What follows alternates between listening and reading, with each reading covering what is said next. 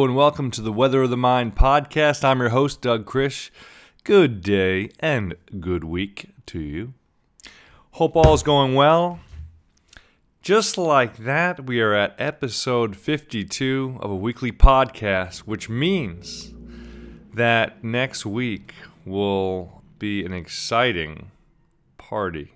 1 year anniversary, and we'll start off the new year with some great previews of what is to come.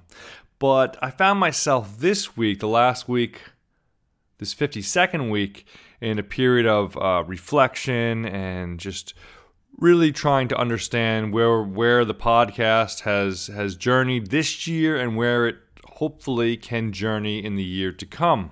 One of the listeners of the show sent in a reminder that last night and today of the original broadcast of this podcast, October 9th, is Yom Kippur in the Hebrew tradition. Yom Kippur, the Day of Atonement.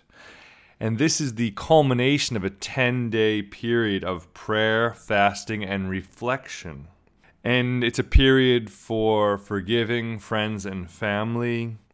In this period of reflection, take steps towards self-improvement for the year to come. So sometimes life offers us sweet little synchronicities, and I find that just stumbling into this nice parallel with Yom Kippur this week is a delight.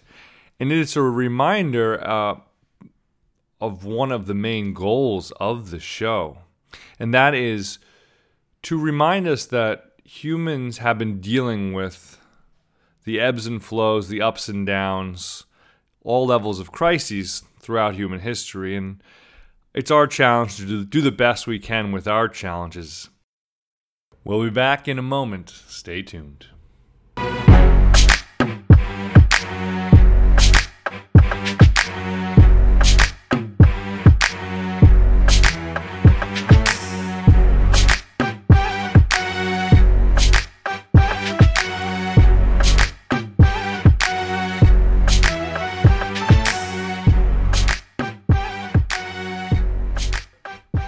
So, in a spirit of reflection, I wanted to share a few personal things about how this podcast has affected me, has changed me a bit. One recent one is, as I bartend and podcast and research and write concurrently, it allows a lot of opportunity to dwell in thoughts and history and far away things, but then the bartending takes you very much into the visceral, the human, the face-to-face, the real life. You're face-to-face with real life. People are drinking, people are opening up, people are having fun, people are having tough times. It's all there. You're a part-time therapist as a local pub bartender. And so last week I bring in the Gandhi quotes that I use for the podcast. And I numbered them 1 through 30. And I asked people, you pick a number, and I gave them their Gandhi quote. And this was in celebration of Gandhi's 150th birthday. It sort of reminded me of the wisdom roulette that we did in the beginning of the podcast almost a year ago. And I still think there's a place for wisdom roulette somewhere, somehow. Anyways, one of the favorite Gandhi quotes that keeps on percolating with me is the one we gave number 17 to, and that is, always aim at complete harmony of thought and word and deed. Always aim at purifying your thoughts and everything will be well. I just think about this a lot because I think a lot about genuineness and integrity, and this is certainly something that I try to hold myself to, trying to be integrated, try to have who I am in different aspects of my life all be coming from the same root place. And who I am with you this week and next year to be the same. So I hope that genuineness and that integrity is coming across in the podcast. Another thing that I've done lately in response to the podcast is the emotional reset episodes were very important to me.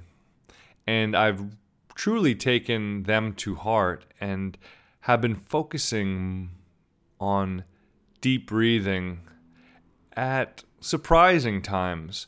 I think in the past, sometimes I felt, oh, I should try a meditation routine and I should set an alarm clock for 20 or 30 minutes and sit in meditation position. And I just aimed too high, too fast. And I think with a lot of things in life, it's just about getting the ball rolling. So now what I've been trying to do, if I just have 5 minutes free and I just feel like kind of relaxing or resetting, I just try to think about being real calm and slowing my breathing down. And like I said, doing that breathing very deep in through the nose. And then I've been thinking of that image of blowing out 100 candles. And that's really helped. Because if you kind of purse your mouth closed and you're full of air, it's very easy to slow down your breathing because it takes a while to push out all that air from a nearly closed mouth position, so you can blow out 100 candles. So I've been experimenting with the breathing, and I think that's been really good for me. But I would say the bigger leap of faith for me has been finally giving this cold shower and cold water treatment a chance. And what I've been doing is when it's time to take a shower, I've been taking the first minute as a cold shower. And then I go to warm shower. So I have to research if is that enough cold to wake our body up and help us reset. I know it sure feels like it. Like when you are doing this cold shower, or I've been jumping in the cold lake as well, you know how it is. It takes your breath away. So I kind of get in almost this warrior pose, like I'm going to be punched in the face and I have to take a shot.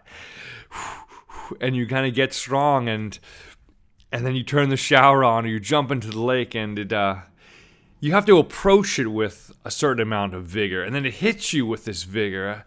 There's something there. I'm starting to become a believer. I never thought I would.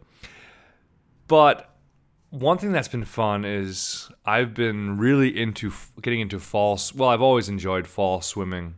Fall swimming is great because the crowds are down and the water is still relatively warm, and fall is just that time of the year of tremendous inspiration. So what I do is I take a bike ride, about 3 or 4 mile ride, and I'll go pretty hard to get nice and warm over to the lake, and I'll jump right into the lake right away when I'm nice and warm, and I'll go swimming, and the water has been quite invigorating. A little bit chilly, but I think I can go through October in upstate New York Lake. But again, it's a little bit about mindset. Believing something is good for you and believing that you're pushing yourself to do good for you is a really good feeling. That is part of placebo effect. When we feel like we're doing something good for ourselves, we are doing something good for ourselves to some extent. We'll do some investigation of placebo effect. I want to reiterate how cool Yom Kippur is and how important it is that it's today. Well, it's sort of important. Synchronicity it's like a pat in the back, I feel, when things just sync up well. The fact that this is the 52nd week and it's completely coincidental with this great old religion, 3,000 years old, this Day of Atonement, this period of reflection on the year that's passed and the year to come, it feels reassuring. And another thing to think about is baby in the bathwater. The baby in the bathwater. I love this image because look at Yom Kippur. We go into churches and temples in many places in the world, many places in the United States and Europe for sure, many places in the quote-unquote modern world, and you see a lot of empty churches and temples. And they seem like every time I visit them, they become more and more empty. It's like when you open a beehive and there's only a little bit of bees in there, you know this hive's just not going to make it.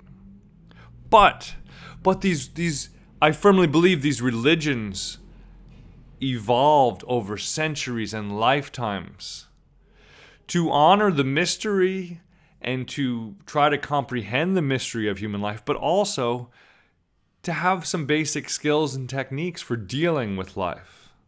Having a period of reflection in the yearly calendar and then a day of celebration is a beautiful thing. So even if we might not be part of this old religion, can we engage? Can we appreciate and incorporate some of the old rituals into our life? Perhaps the old religions are dying in a way, but perhaps they will transform and change as they have in the past, and we can take elements from them and build them into our lives. So as I've taken a few minutes to reflect on some ways this podcast has affected me, swimming in cold water more, bringing quotes from Gandhi to the bar, I ask you this week, I would like you to participate in the first episode of the new year. And I ask you to go onto the website, weatherofthemind.org, where you can leave a voice message. And leave me a voice message. And hopefully I can play a few on the show next week. And I'm trying to ask you, how has the podcast affected you? And what would you like to see in the podcast in the year to come?